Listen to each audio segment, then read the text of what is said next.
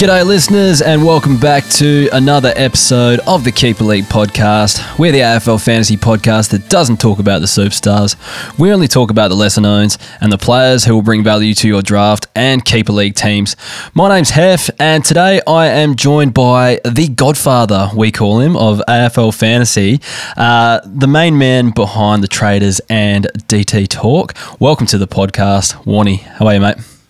Hey, Heff. Yeah, well, thanks. Hope you're cruising along all right. Not too many weeks to go of the season. Yeah, I think you're probably a bit like me where this part, although it's probably still a bit more relevant for you guys because you've got trades to make, you've got hat chases and stuff like that. For us, we've got a lot of people that are out of their finals, so they're not listening anymore, or we've got some people that their trade deadlines are closed and waiver wires are shut out and things like that. So probably a bit different, but how's your end of season going? Yeah, I'm looking forward to the season finishing. It's been a long one. We start up in December, basically, so it's sort of a big stint to get through to here, and obviously Classic is good because it is almost an all-year-round thing, but all season long you've got something to do, and we've recorded our podcast this morning and had a bit of fun with that still, and that's the beauty of it. But talking about Keeper Leagues, though, we had our prelim final on the weekend because we finish up grand final next week, and I went down by 5 points in it. Absolutely shattered about that. So the end of the season is I'm very keen for that to end because the Classic side hasn't gone any good, and my main Keeper League is game over as well now. Well, that's heartbreaking to hear, mate. But just give us a bit of a rundown of your Keeper League team, I guess. Who's in it? Who are your stars? Who are your letdowns? All that sort of stuff. So interesting. We sort of did this as a breakaway off our main Bacon Cup year-to-year or yearly draft league. So that's been something we must be in season 4 of this now. And so we've only got 8 of us in it, which is interesting. I've never sort of done a draft league that small before, but we went with a squad of 30 each, playing an 18 on field. So teams look pretty good. That's probably the biggest part of it. But it's also meant that whole waiver thing's been pretty interesting in the sense of who you're playing off your bench. But waivers, what we've done is put them off, but we have a mid-season draft, so we don't do any jumping on the free agents at all, which can be interesting because it does make for that an exciting time to see who's been left there and who you want for that mid-season draft where we drop 2 and pick up 2 each. So we go through a little mini draft of 16 players mid-season. I'd like to expand that actually. I think even to be in line with the DPPs coming out might be a good way to go with that because it does add that extra little bit to it. Trading, we have a few trades in our league, but we don't have a heap. But my team, my sort of stars, I went in this season, there was a few interesting hold and keeps that I had. Jack Zeeble was one of them, and then there was a pre-season to talk about him basically going back to defence, and I thought, I've got to keep him now because I am pretty light on with my forwards.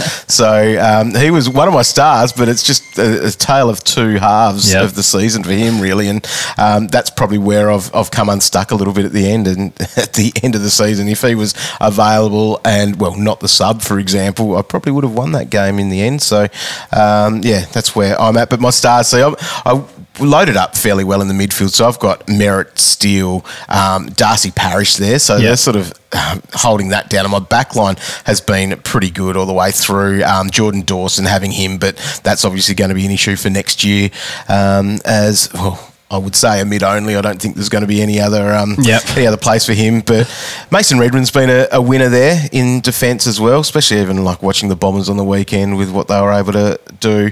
Had a few. My kids are not too bad, so I've got a couple of good ones. Ruben Jinby's probably the one out of this year that'll be sort of the future for that. Yep. But, sort of playing a couple there in a Seamus Mitchell floating through because his scores have been fairly solid. But I've probably got a fairly stacked side without too many kids at the moment. That's something that my side's looking all right with. I've got English as my ruck and Nank as my a bench and my emergency, which has been an interesting one with that too. But this season is so not too bad. I would just like to invest in some forwards if I can, but no one wants to give any of them up. I did dangle Nank out there for a decent forward, but no good. I was very close to getting Bailey Smith for Nank, which would have been an absolute win because I think Baz Lenker will probably hold his forward status. So that would be a win. But that's my side, but knocked out in the prelim, so not good enough. 5 points, bloody hell. Kicking a handball. Anyway. Yeah, I've had a few losses like that this year. I actually secured a top 6 berth in our league on the weekend.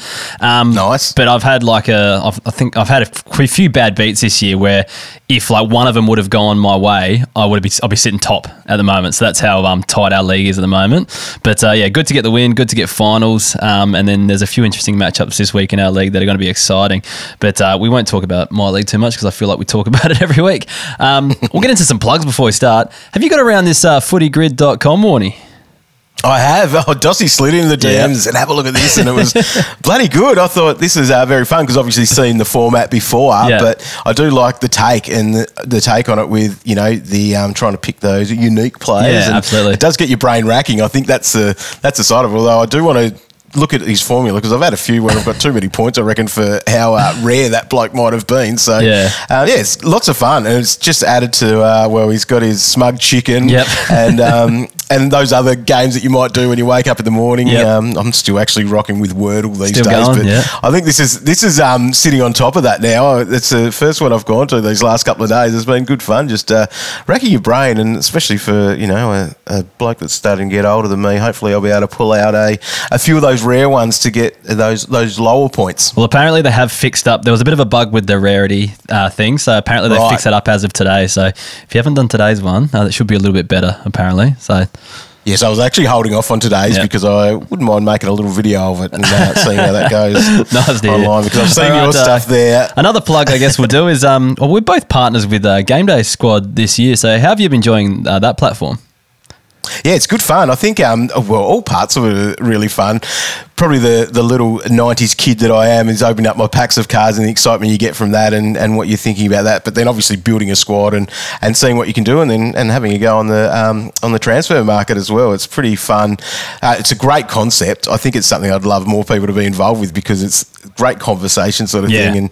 And when you get your packs of cards and you're opening them up, that's been a really fun part. We're doing that in our live shows that we've done. And yeah, it's an exciting thing to be doing. And I think that's where it might grab a lot of people. If you haven't jumped on, it's worth jumping on because it's free and you can go on and get it all happening. Yeah, no, it is good fun. I actually finished 11th again, or finished in the top 22 weeks in a row now. And I've don't know if you've been catching them, but I've been doing a live stream every Wednesday night where I'm opening packs and then giving them away. And recently I've been giving away anything that I win this week. So I've got another unique pack to give away this week on the live stream. So for those people who listen to this and tune into that, make sure you jump on Wednesday because there's another unique pack to give away. But yeah, Game Day Squad, create, coach and compete. It's fun, free and easy. Head to gamedaysquad.com.au, open some packs and start making your team. Anyways, let's get into the show. We'll start off with the most relevant names of the week and then we'll get into some questions later on. But we'll talk about your Bombers first up. How have you recovered? You feeling okay? Can we not really talk about the Bombers in general because it's game over now, unfortunately. That 8's too tight, but it's all about fantasy. It's all about the points those defenders can rack up. 100%. So we'll give a few tip of the caps to start off with. Your defenders, Jaden Laverde, 138 points, Jake Kelly, 116 points, and even Brendan Zirk Thatcher, 84 points. Out of the guys that aren't too good for the podcast, those guys absolutely racked up. One of those games where you were chopping out across halfback a lot early and those guys were picking up. But then it got to a point where you weren't really attacking. You couldn't really attack either and the ball was being chipped around a lot as well. So it was kind of like the perfect cocktail or the perfect recipe for disaster for the fantasy players in defence. What's your take on it all? Any of those interest you or is it just like the circumstance of this game? Yeah, I think it's a bit of a streaming type thing. It was just the perfect storm, I guess. Under the roof is always a win there. The Bulldogs seem to be doing that now, letting points there, and that's because the Bombers couldn't attack. That's what they had to do, I guess. And even seeing guys like Andy McGrath getting amongst it, putting my classic hat on. I traded him out 2 weeks ago, and I think he's averaging about 100 in the last 3 weeks. So not a great move there, but that's pretty much the story of it, and that's even part of the reason.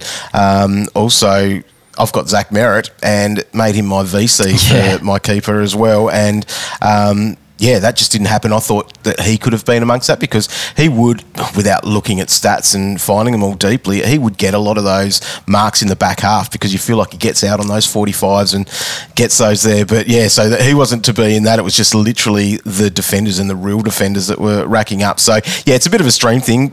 Any of those guys there, I don't think I'd be full on launching into them, but Laverty, he might be someone that you could actually, if you could grab him, he might actually have some value for the rest of the season. Is that to do with Ridley being out, or is there anyone that you think might come out of the twos as well that might replace him?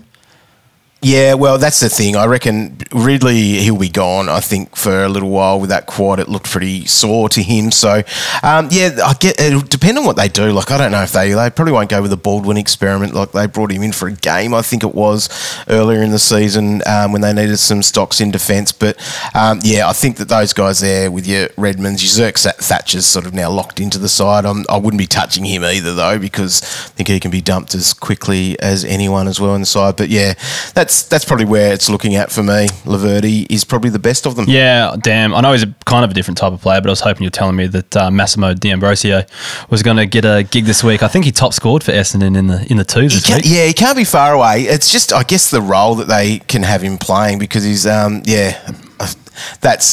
just confused about what they will do with him is probably the biggest thing for that. But he's probably one to watch. Check teams on Thursday night, and if he's there and available, it's worth jumping on. All right, we'll move on to just the couple of Dogs players. Only ones I want to talk about are Aaron Norton and Jamara Ugle-Hagan. They're just becoming good for an 80 kind of every second week right now because they're winning enough and kicking enough goals and things like that. They do enough.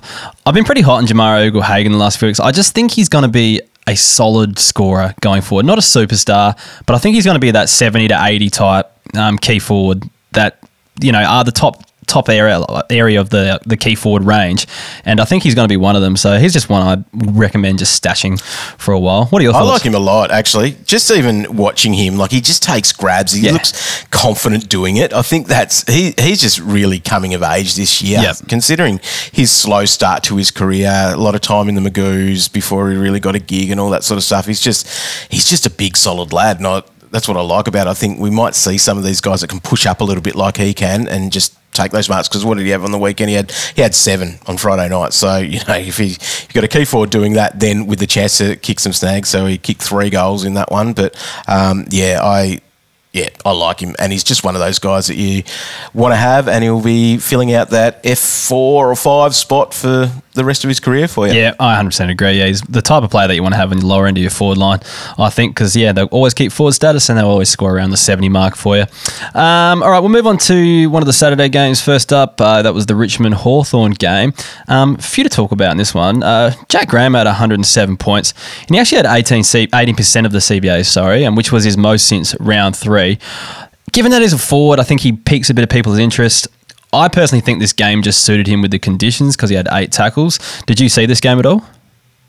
Didn't get to see it. I listened to it and have an interest in Jack Martin because he is sitting in my keeper league as well. Yeah. So, which has been a frustrating own. So I couldn't back him in to be a player to really look at. But I assume that's how it sort of rolled for him. It was just one of those games. He got that little bump in the guts. So that's something outside of what would normally happen for him. Yeah, for sure. One I am more interested in, though, is Jack Ross. Had 105 points, playing more of a halfback role. Well, at least this week. I'm not sure if it happened last week. I didn't see the game. But that's someone I'm much more interested in because we've watched him over the last 2 or 3 years. We've been talking about him on the podcast, and just more of that kind of outside winger type. Was getting a few inside gigs here and there, but wasn't in the side long when he was doing them. I think he's suited perfectly across the halfback flank. What are your thoughts? Do you think he can develop into something there, or is there already too many kind of mouths to feed in that Richmond defence? Yeah, he's always been someone that's piqued our interest a bit on as a fantasy player, I guess, across the years, and just been waiting for it. And we see patches at times, but this role could be the one that could work for him, I reckon. 7 marks for him on the weekend. That's what you're going to be wanting to see. I always sort of think about that, though. 27 touches, 7 marks. You feel like that could have been a bit more than a 105. Yeah. So, you do talk about the mouths to feed in the back line. I guess Rioli was tagged out of it there. He had McGuinness on him, so I'm assuming that's probably where he probably got a bit of a bump in his scores there. But Ross has got a fantasy game when that's what we've liked about him. We just haven't seen it come through. So, if you can jump on him and grab him, go for it. But I think it's one of those ones that you might just have to wait to see it play out a little bit and see what the new regime may look like true. for the Tigers, because that's the other side of it as well, not knowing exactly where that is. But who knows, McWilder could end up getting the gig and being there. Yeah, no, fair enough. No, I do think that's a valid call to wait and see what happens, but, the signs are there. Moving on to some Hawthorn players, Mitch Lewis is a gun, isn't he? He is. You like watching him, don't you? He's just, that's another player, a bit like Ugle-Hagan. Yep. That confidence is growing, and he's there. I've been a big fan. We get to see a few Hawthorn games here in Tassie. You sort of see him. He's just got a bit of a presence out there. So I think that, what to kick 4 goals, I think it was on the weekend. So 99 points. Yeah, that's. If you can be doing that, that's always a positive thing. And again, a bit like Ugle-Hagan, sit him there at your F4 or F5, and hopefully that's a win for you for the rest of the year. 100% agree. Or the rest of his career, I should be saying. 100%. No, I do agree with that one. Chad Wingard is a player that's kind of playing for his career at the moment, I guess. I'm sure he's got some value somewhere, but I think he wants another contract with Hawthorn, and they're and ahhing. I've heard a few rumours that he might be on the trade block as well. But yeah, he had 85 points. Was he last year? 3 goals to his name. He had an 85 last week without scoring a goal as well. Would he be someone you consider if he was available on a waiver wire or something? Can I tell you that in our mid-season draft, redraft, I dumped him. So he was one that he was in the 2s, couldn't have him. But yeah, I guess his value would be low. He would be available on a lot of waivers, and with the forward status, he's going to keep that. That's the other side of it. But yeah, it's just that risk of either going, what's 2024 going to look like for him? That's probably a concern there. But I don't know. I guess if he's available, they're probably blokes that you're going to be delisting anyway, so jump on. Yeah, and if he's at a new club as well, like they'll be picking him up for a reason if he goes there. They won't be picking up to make numbers. And it's worth the risk for that, isn't it? That's the thing. It is definitely worth the risk. Well, you spoke before about the Finn McGuinness tag going to Rioli this week. Who do you think he goes to against St Kilda? My thoughts might be the Nazai Wanganeen-Millerer, but what do you think? Putting classic hat on, that'd be good, because he's been burning me a couple of weeks recently. He gets plenty of the ball, and he just moves and spreads so well, Wanganeen-Millerer. But I think that, that's probably where it's going to go. It's probably that sort of thing. I don't know where else. Like, would he go to Sinclair? Is that another option to be looking? Depends if he's in the midfield or not. My thoughts is just that he's been usually going on those halfback flankers. Halfback, yep. So it could be Sinclair, probably one of those two. I kind of wanted to go to Miller just for a matchup in our league, but maybe that's just wishful thinking. Well, I'll be quite happy to barrack against that with you. All right, on to the shit show that was Carlton versus West Coast Eagles. A few players to talk about here. Charlie Curnow, 146 points with his 10 goals. That's 19 goals versus West Coast this season. Amazing. That's crazy. I think when you think about what the Coleman medal race looks like, and he's got 19 goals from two games against the same club, that's where we talk about inequity of the fixture in general. But for awards like the Coleman medal, I think that you've got a bit of a free kick, or 19 of them if you are doing that against the Eagles. Yeah, it makes a good case for the I guess maybe just not the Coleman medal, but for the fixture in general is the wild card round that's potentially coming in. But we won't get into that because there's some fierce debate that on Twitter. Whoa. Exactly. We don't want to fan any flames there. We're not here for that. But I guess the key message is just stream your key forwards against West Coast.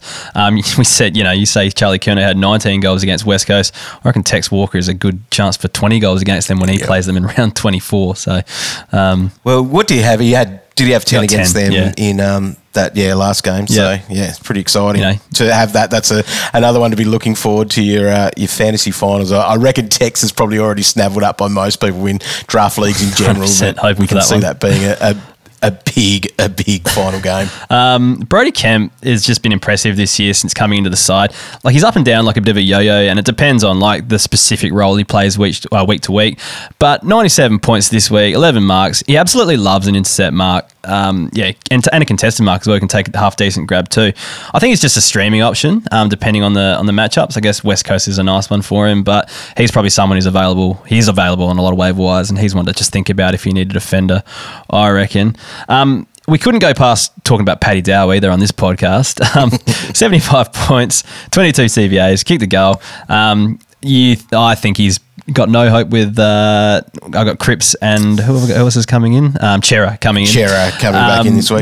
Do you think he's any chance of holding on there?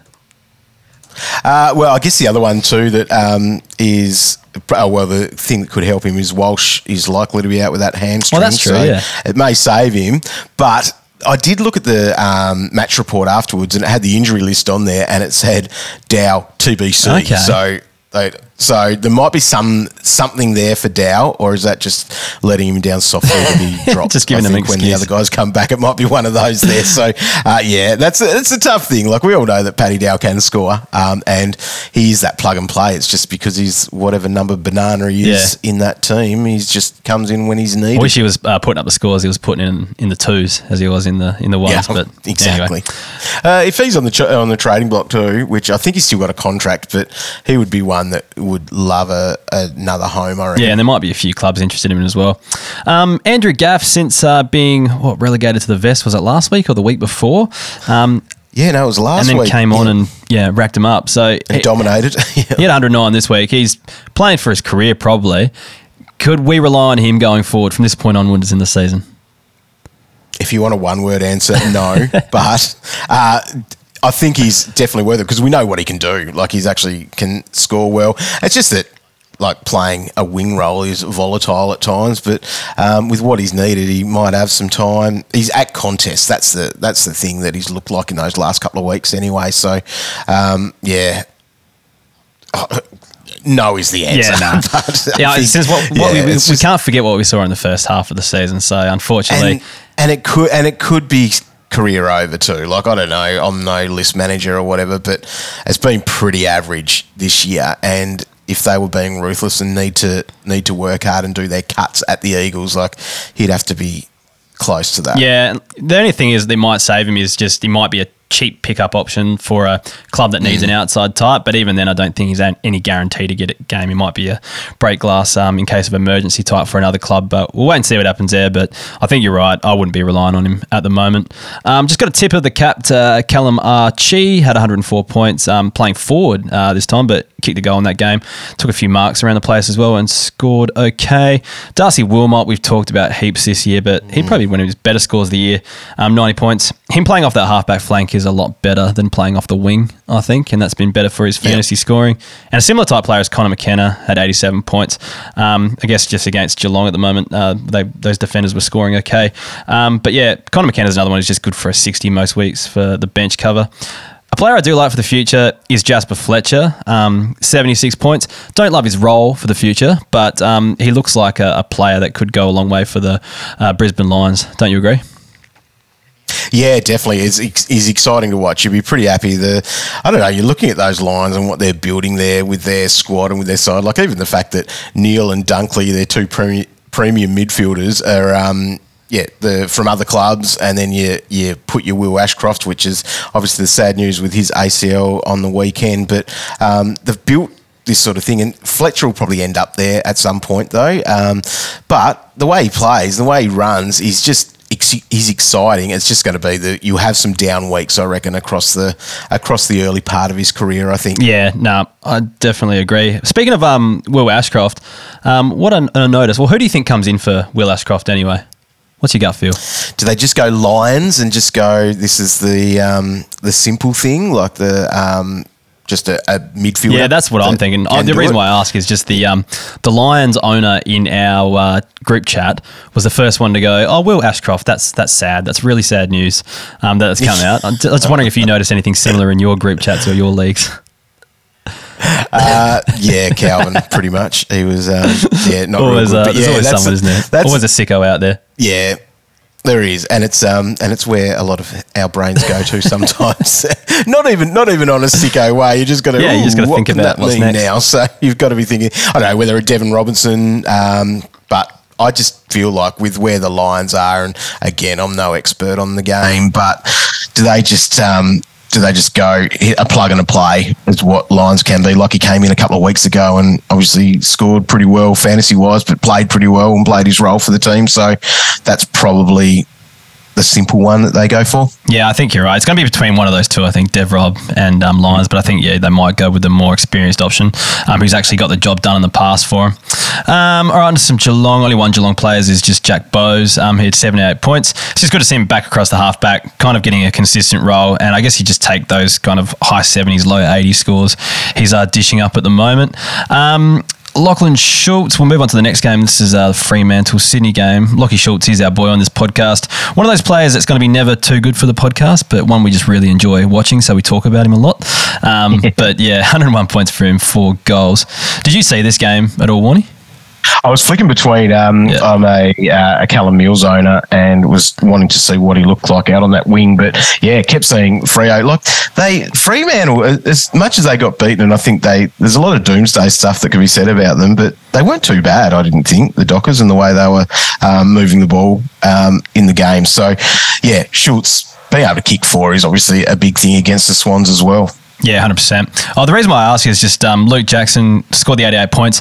Sydney kind of notably aren't playing with a ruck at the moment, unless they brought someone in this week, but I don't think they did.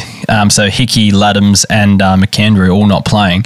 So I was expecting probably a bigger score from him. Same. And he was again, talking classic, he was on my radar to be watching pretty closely for to see how that would look, because it looks like Darcy, there hasn't been any news since late last week when they said that he might go in for surgery and it could be season over. And if that's the case, obviously that's a huge thing for Jackson, but as well, thinking keeper, he's holding his forward status for next year as well. So I would assume he's snapped up by most teams in your leagues, but he could be one to target, especially too if they work out what they're going to do with this ruck setup, in the off-season, could Darcy end up somewhere else? It's just a matter of what their stocks look like deeper down for Freo to be able to really go in with that. But, I expected a bigger score. He still had 43 hitouts, so, that's pretty massive considering the Swans had, what they have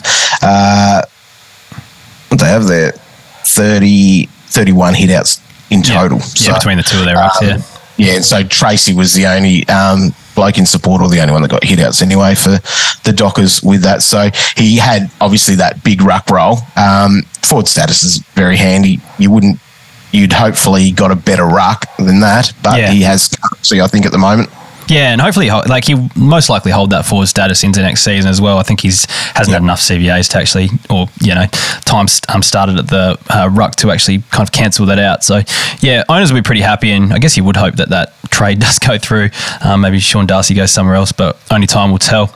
Another tip of the cap, it goes to Sam Switkowski, 84 points. He had 16 touches, 7 marks, and 4 tackles and a goal. But don't expect him to do that every week. That's all. Braden Campbell is a player that I've always liked since his draft year. I thought he had something special about him. He's moved up onto the wing in the last 6 weeks or so.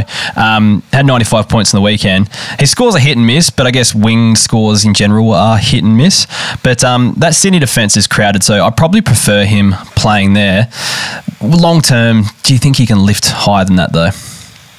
Yeah, you'd like to. He was obviously one, I think he must have been around the start of our startup keeper, I guess, just thinking, or one of those early drafts going, he could be one of those guys based on what he was like as a junior. But it's just the Swans. You just need to really get that crystal ball out and see what the transition of those guys are. And the issue is that, some of those players, Sheldrick, if he's there, he's probably gone ahead of him as a player, whether that's wing or even inside.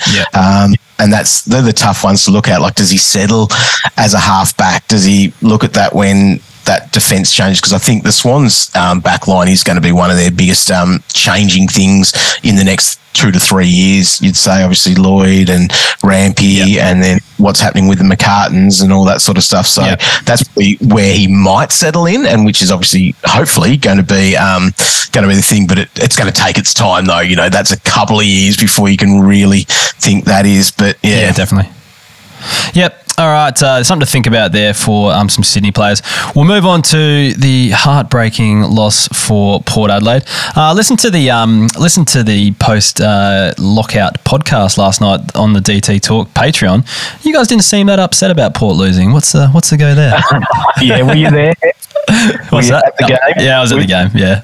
Yeah, it would have been great atmosphere for it, but it's not a bad thing when Port Adelaide lose, which is a terrible thing. Is thinking that we're almost on the side of Collingwood there. I think have Port taken over Collingwood as in your likability scale? If that's the case, I don't mind that, to be honest. I tend to always go for clubs that are hated anyway, so it kind of fits me, my persona perfectly anyway. But yeah, a few players, in this game that were good to look at.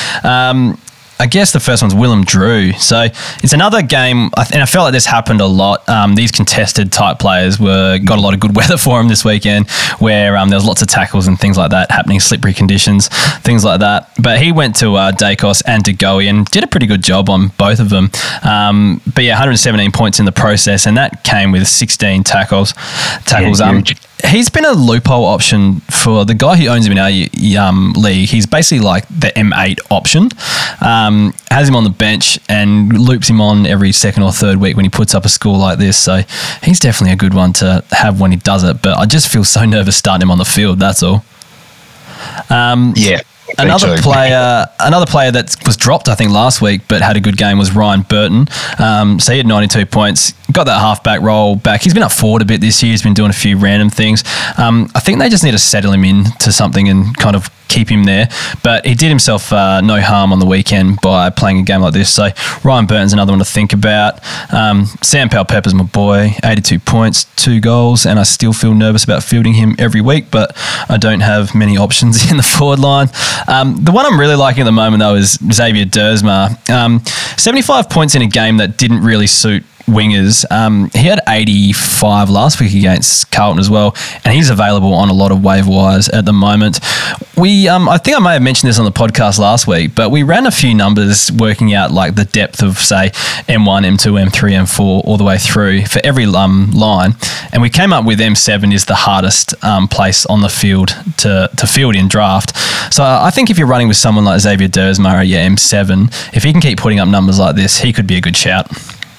Yeah, he's going to continue just being that winger, though, isn't he? That's probably his thing. If you can add a goal like he did, you got the bow and arrow out again on the weekend, so that was good to see. But you've just got to know that's what you're rolling with, don't you? That you've got this outside player and you take the good with the bad. Yep, that's it. We'll move on to Sunday. So Connor Iden had 94 points. He's been serviceable across half-back. I think he's a player that's just worth owning for handy cover because he can have games like this where he takes 8, 9, 10 marks as well. Bit more of that defensive type, and I know there's a few other players that are a bit more fantasy-friendly across that GWS half-back line, but they kind of do feed each other a little bit as well, so these types of players. So probably not a bad one to think about. Do you have any thoughts on Connor Iden?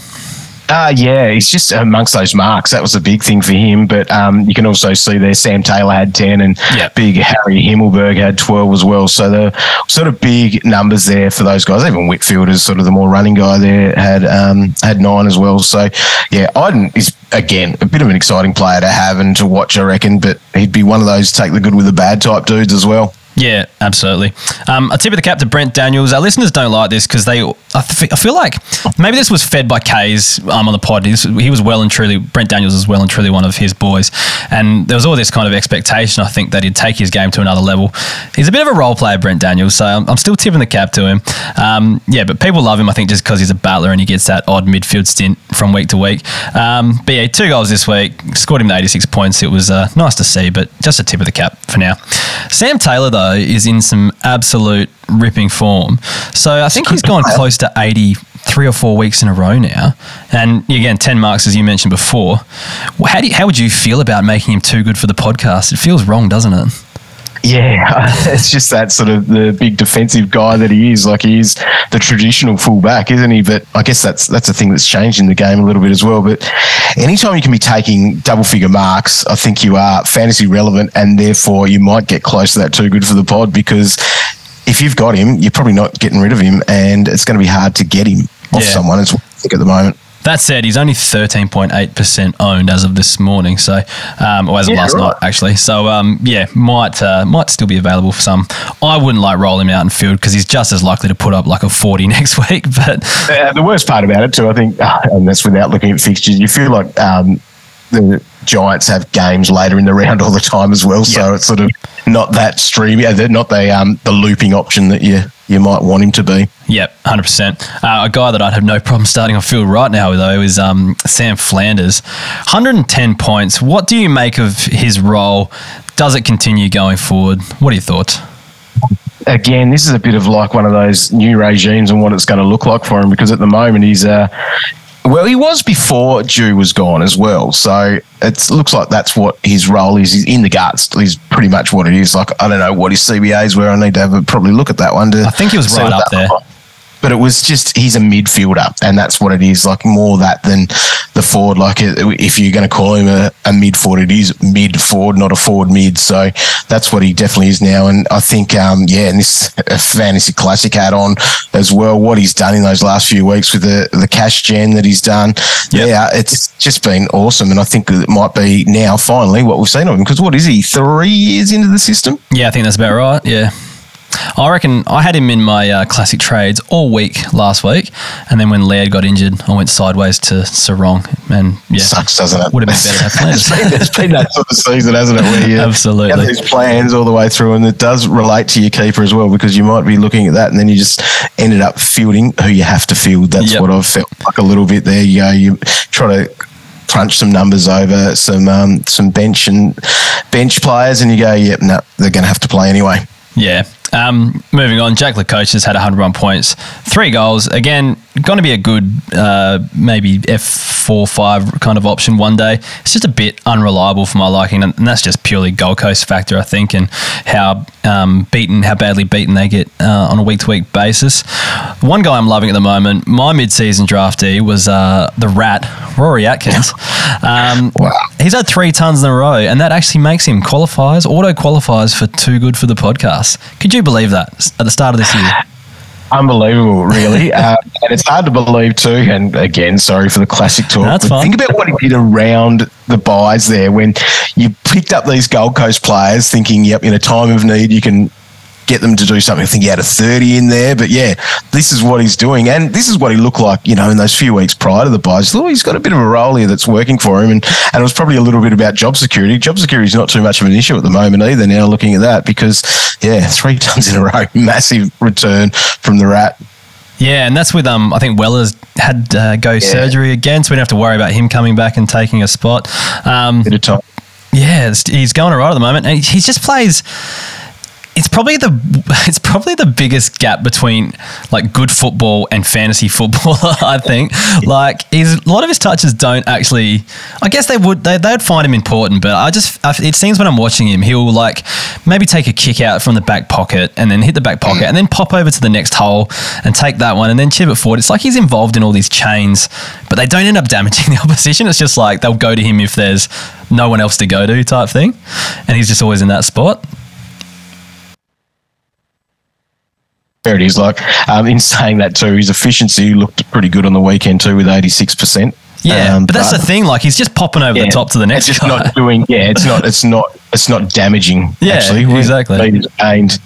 Oh, still had 730 metres gained. So. Yeah, no, that doesn't surprise me either. But it just keeps kind of just pushing it, tipping it over forward. But I don't know, it just feels like it doesn't end up being super damaging. I must admit, I didn't watch this game super closely. The old Sunday lunch games are pretty hard. It's not a real, not a matchup that was must-see TV. So. No, I did listen to a bit of it on the radio driving back from my parents' house, and the atmosphere sounded pretty dismal.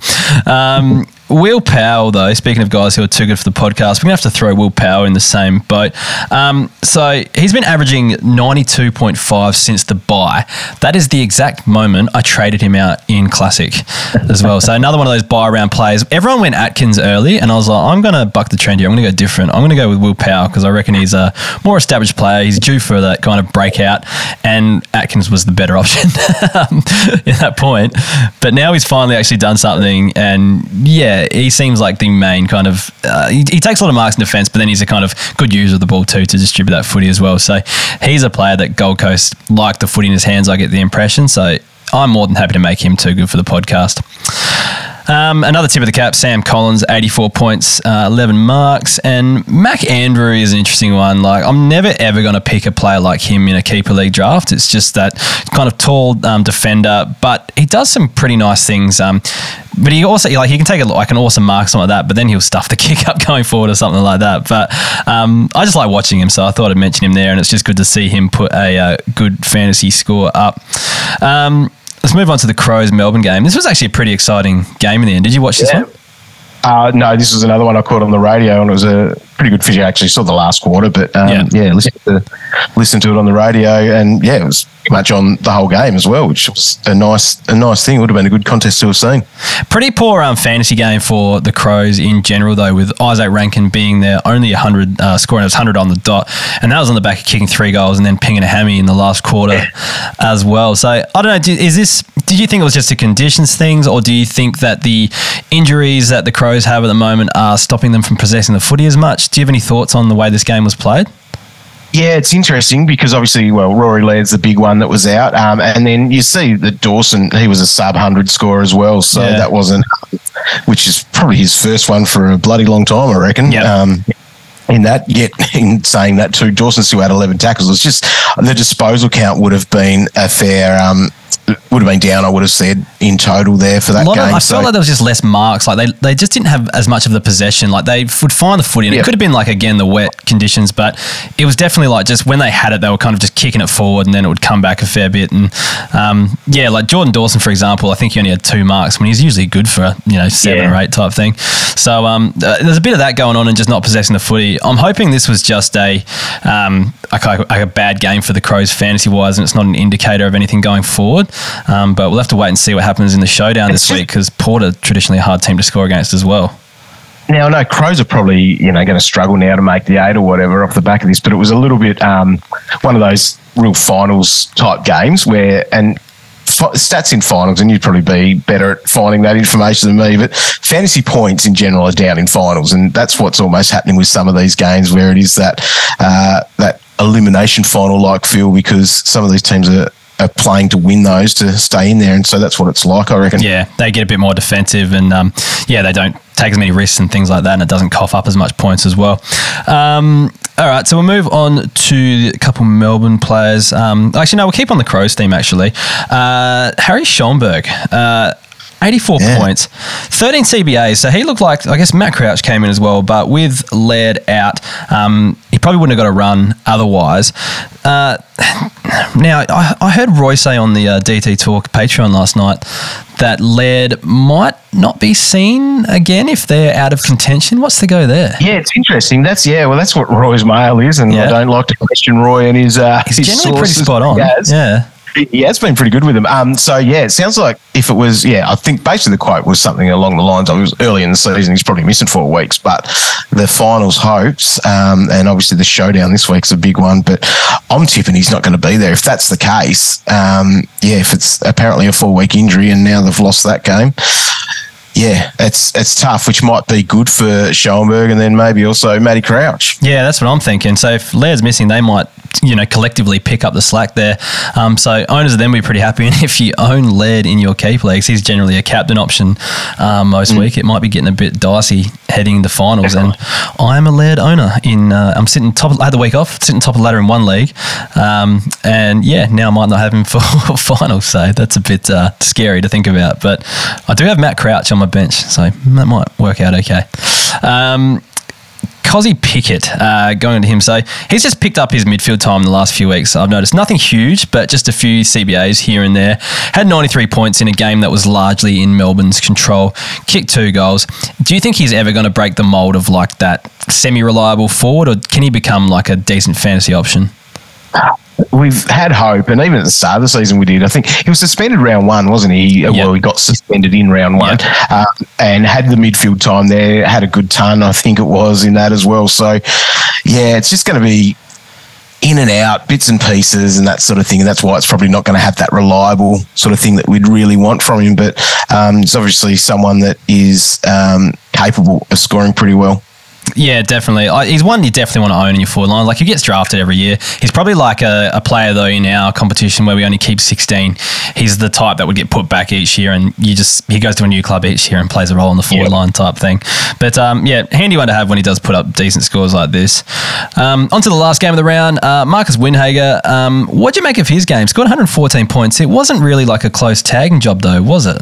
No, he's sort of on a half back, basically, and was able to do as he pleased. So I think that he's a great player. I think he's definitely in their future, and he's now got his spot there.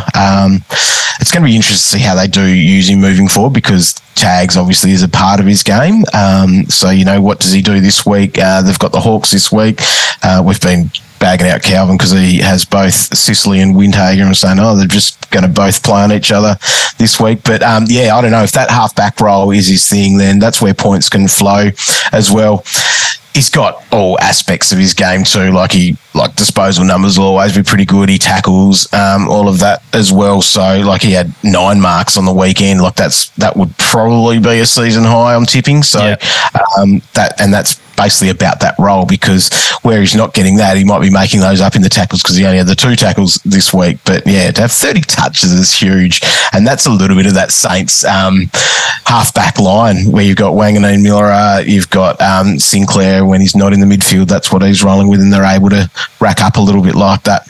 Yeah, definitely. Now, if owners of him would be pretty wrapped with the way he's finished this season. So, given that he's got forward status at the moment, that's not going to stay. But might be lucky to get a cheeky defender status if things keep going that way. It may not be enough. Not be enough data for that yet. I don't think so. That's going to be the frustrating thing, though. You probably it's going to be depending on obviously what you're holding each year, but it'll be an interesting sort of player, I reckon, if you do hold him and hope for that, and if you're feeling like there could be that halfback role into the future and he can gain that defender status, it's going to be a tight one. But if he keeps putting up tons like he's done the last couple of weeks, it'll be you want to keep him. I feel like just because he's such an effective tagger that when they do want to roll the tag, he'll be the guy, and he'll yo-yo a bit throughout his career, I think. But he'll yo-yo, but you always have that little faith. I think it's when you are an owner, you've got that glass half full of thinking, there's the tackles then. Yeah. That's where true. Double tackles for you. Moving on to the North players to finish it off, Will Phillips had 94 points. He had the most CBAs for North, I think. Maybe that might have been outside of Goldstein, but do you think it's just benefiting from Simpkin out, or what do you think of him happening? Cause I think Simpkin's going to miss a few weeks. There's no timeline for his return with the concussion stuff. Yeah. But long term, he's still probably behind LDU, Simpkin, Wardlaw. There's probably another one I'm missing in there as well. But what do you think he is long term? Yeah, he's probably that maybe 4th banana or so along there, which I don't know. Are his tricks good enough elsewhere? Because they're going to have to be playing him. That's the thing, I think, with what was he? Was he pick 3? Yeah, 4, I think, or something. Yeah. Pretty highly regarded, though. Yeah, and that's it. And he can play. And we liked his fantasy numbers as a kid as well. He's one of those COVID kids as well, which it sort of sucks for those guys. And then he had glandular fever as well. Missed all last year. He's had a pretty rough start. And so for him to be doing what he's sort of done this year in a few of these games as well, I think it's only a positive thing for him. So your mate Kane Corns has been harsh on him a little bit as well. So bloody Port Adelaide, that's the issue, I reckon. And North Melbourne for Kane, I reckon that's another part of that. But I do like what he can bring, but he's going to have to be a midfielder. So it might be that some of those other guys have these other things, because you're going to say that North Melbourne's starting ruck for round 1 next year will be ex-Airy into Simpkin, Davies-Uniacke and Wardlaw. You'd think that's what their preferred midfield would look like. Would you agree? Yeah, 100%. So that's why I'm a little bit concerned for him, despite him putting some good numbers. Just on Kane Corns, please don't assume that every Port Adelaide supporter is on board with Kane Corns. I have Twitter beef with him with the best of them. Probably not as good as you, actually. He did slide into your DMs to abuse you at one stage, I think. But I don't believe that. That's it's good. I've got to keep that screenshot forever, I think, because he's unfollowed me now.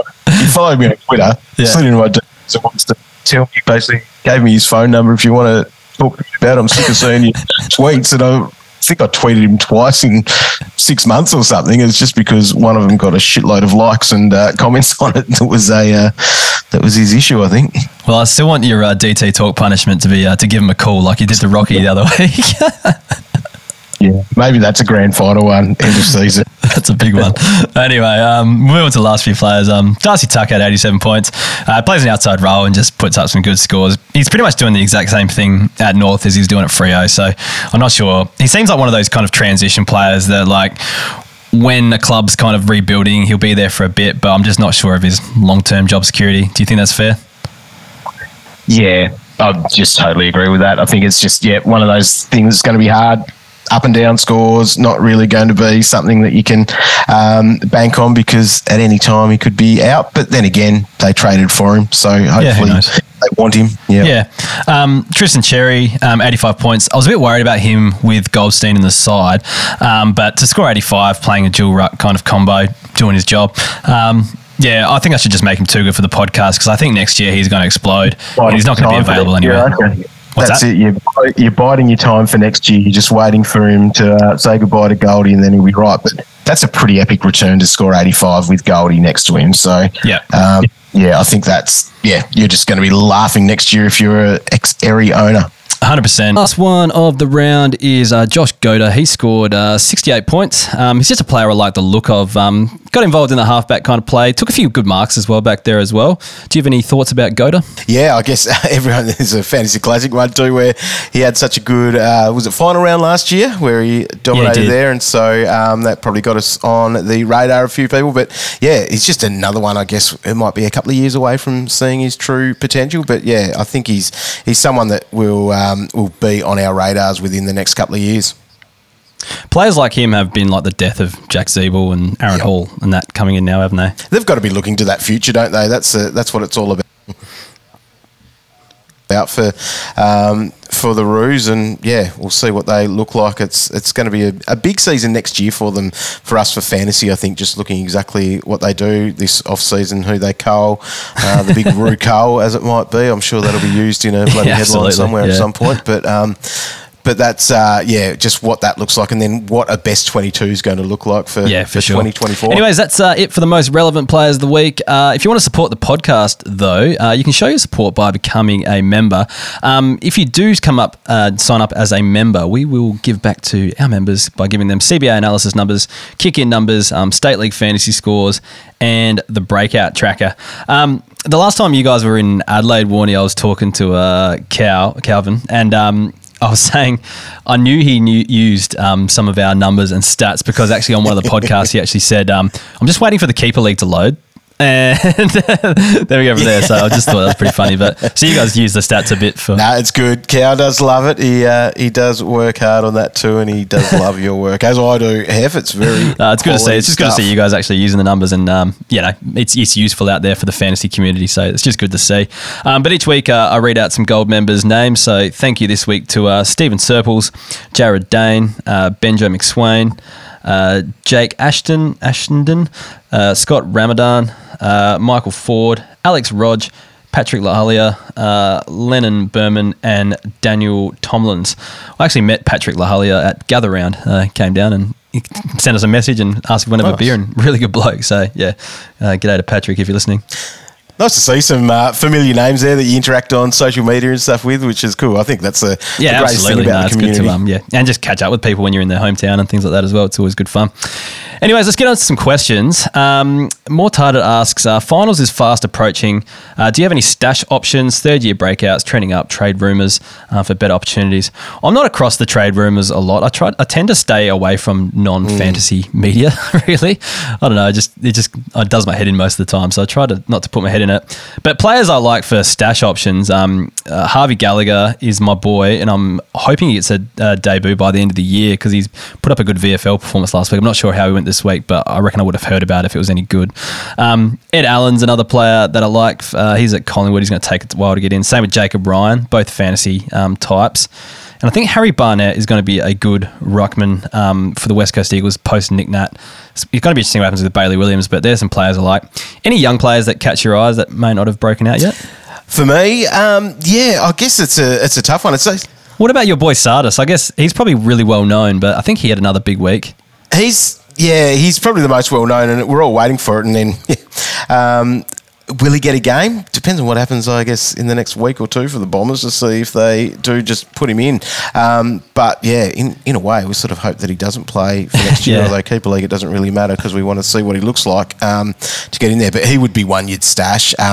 In saying that, I'll bang on a little bit about the Bombers having a very stacked midfield. It's going to be probably a slow fantasy start to his career though, because of the role that he might play is going to be the thing. It's a little bit like Hobbs, I guess. So seeing Hobbs in last year and basically playing as a forward pocket for most of the time, and then we saw what he could do this year with his with the midfield time and the role that actually suited him. But you know where that's gone to now. He's not really getting the same clock now as what he did previously. So, it might just be a bit of a slow burn for Sardis, but he's going to be a gun. Like his VFL numbers, as you can find on keeperleaguepod.com.au, you can see that he's had an epic start to his career at the Bombers in the VFL. I guess on the weekend, was that Nick Cox's first game that he come back in for? Yeah, it was since I saw the stat or something like since round 7 last year. I thought it was a while, but that blew me away when it was when I saw it was since round 7. So yeah, it took a bit to find his feet, I think, and he's going to be, as they might say, better for the run. But he's another one that you could be thinking about like that. It's just I was more so thinking about the debut for Sardis. It might be because they do play that kind of wing role a bit as well, so you might see that as well if they do a switch around there. Anyway, but yeah, some players that I think are going to break out next year as well are probably Josh Rochelle. I'm a big fan of Goda, so I'm going to throw him in there. I like the look of Brady Hoff, like as a halfback flanker type. If he can kind of just get involved, or like, you know, Shannon Hearn retires and there's a spot opens up for him back there. Yeah, I think like they're just going to be... I think West Coast are going to have a lot of ball in their defence over the next few years, so he might be someone to look at. And Matty Roberts from Sydney is a player that hasn't broken out yet, really. He hasn't put up any huge scores that I Some like. promising signs from him early as well, so we'll see what he can do. Last week at mdub_18 tweeted us asking he was 18 and zip and should he lose a game going into finals just to get the monkey off the back and make sure he doesn't lose a game in the finals. He actually lost one on the weekend, so he tweeted that to us to let him know. So famous last words, I guess. At Major Van Bam wants to know, wants to know if Lions will come in for Ashcroft. We've talked about it earlier. We think Dev Rob might be an option, but it's probably going to be Lions. But I guess we talked about this a bit too. But who do you think comes in for Ridley this week? Yeah, so I don't think they'll do the Baldwin thing. It's really going to be a tough thing to work out what they do. Is it a bit of a shuffle? Do they go lighter there? I'm not sure. Wiedemann, what do they do with him? Because he's in the Magoos at the moment. So, do they flick around? I don't know what they're going to do. It's going to be interesting. We've got we do have the better Scott, so he's a coaching genius. So we'll see what he might come up with. There's just a few things that the Bombers do, a few different things along the way, and the one that I wouldn't really want to happen is seeing Kyle Langford go back, because he's just been so good as a forward, but he can sometimes be that plug-and-play guy at times, so I'm not sure exactly what they might do there. But, see if Wiedemann came in. I don't know. It's going to be Thursday night selection. I'm just keeping my toes crossed for Massimo D'Ambrosio. That's all I want to happen. Let's go there. But and Arnhem Mikey wants to know, would you look at getting Carl Amon now? He's moved to halfback over the last week or so, and he's averaging 103 from the past 3 weeks. So had a shocking start to the year, which is, again, my wingers thing. I hate wingers at the moment. They just don't score. What do you think of Amon now? Yeah, if it's a halfback, you are all over that over a wing role. I guess the value may have been lost, because if I'm selling him at 103 over the last 3, I think I'll be asking for too much, I reckon. But probably. It's an interesting one, because that first start of the year, it depends on how well you sell your story, and that's what any form of draft trade is all about. But I don't know. I feel like people think I'm stitching them up all the time. They think I've got some superior knowledge, which clearly I don't, based on my results. Yeah. So it's I get the same. Like, no one wants to trade with me, even if I'm being like honest and and I'm just trying to give them the best advice. No one wants to trade, but also as well, like, I hate the just how much time it takes to negotiate. I don't have that much time. So that's why no trading gets done on my part for the most part. But Amon's someone to look at. He probably won't play enough in the defence to actually get DPP. No. And who knows what will happen next year as well. So it might be a risky one to bank on it as well. Like, he might just go straight back to the wing as like your like Connor McDonald and players like that, Josh Ward, play more inside time instead of outside time and stuff like that, he might go straight back to that wing eventually. And I noticed they're playing Connor Nash on the wing this week as well. He could easily go back inside and someone replaces him. So Hawks are so far from settled. It's such a... Yeah, I think next year's still going to be very much the same, isn't it? Like they're going to maybe be a bit all over the shop. We don't exactly know what they're going to line up like week to week. Yeah, 100%. So, look, if you can get him cheaply, if you can get him for his average, what his average suggests, because he's probably better than what his average suggests anyway. So I'd say yes, but I wouldn't just sell the farm for it anyway. Anyways, we might wrap it up for this week. Thanks, Warnie, for jumping on. I'd ask, do you have anything to plug? But I know what you do. You've got your DT Talk website, and you've also got your Patreon content there, and the traders each week on afl.com.au, 2 shows a week there.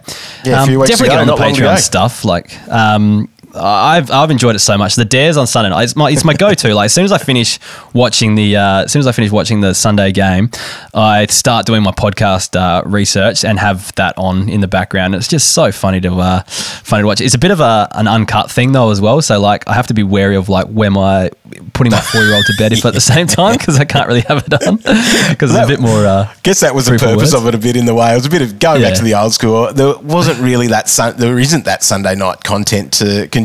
So we thought we'd do that in probably the fun way of doing that as well. Like we're not getting too deep into our research at that point, and it's a bit of a way to catch up. And what it's actually done for us for our official stuff, our AFL stuff, is that we've actually had a chance to sit down for an hour and talk shit about the weekend and do that over some beers and probably learning and understanding a little bit more, but doing it in what was pretty much how we started the whole thing bloody 17 years ago. Nah, I've thoroughly enjoyed it. I think it's been a great addition to, I guess, the DT Talk brand and all your content. And, highly recommend it for anyone out there. Just want to say as well, drop a few less F-bombs then maybe. Yeah, maybe. No, the F-bombs are fine. I'll just turn it down a bit. It's fine. I was going to say fillet of fish, sardines and anchovies. I like all 3. I'll eat them all. Yeah, so you're one of those people. Yeah, and that's the thing. That's probably those things off us as the... it's just probably us as humans just not wanting to touch it. Like Calvin will put anything into his body. He chooses filet-o-fish. If we're out and coming home at 2 a.m, that's what he's picking up from that 24-hour McDonald's. So, yeah, see, I think they're not my go-to, but I don't find them disgusting. I'll eat them. So, yeah, I don't know. Yeah, out of those 3 things too, I reckon I would have taken the filet-o-fish out over sardines and anchovies. I'd hate to see what's next, but anyway. Anyways, get around us on Facebook, Instagram, Twitter, YouTube, and TikTok at Keeper League Pod on all those platforms. Make sure you get around our sponsors, Game Day Squad, for both Keeper League and DT Talk. They're great supporters of both those platforms. And also, if you want to support the podcast further, please sign up as a member and keep the show going from week to week. Anyways, thanks, Warnie. Thanks for joining us, and talk to you soon. Thanks, Heff. You're a legend. Hit stop. Yep.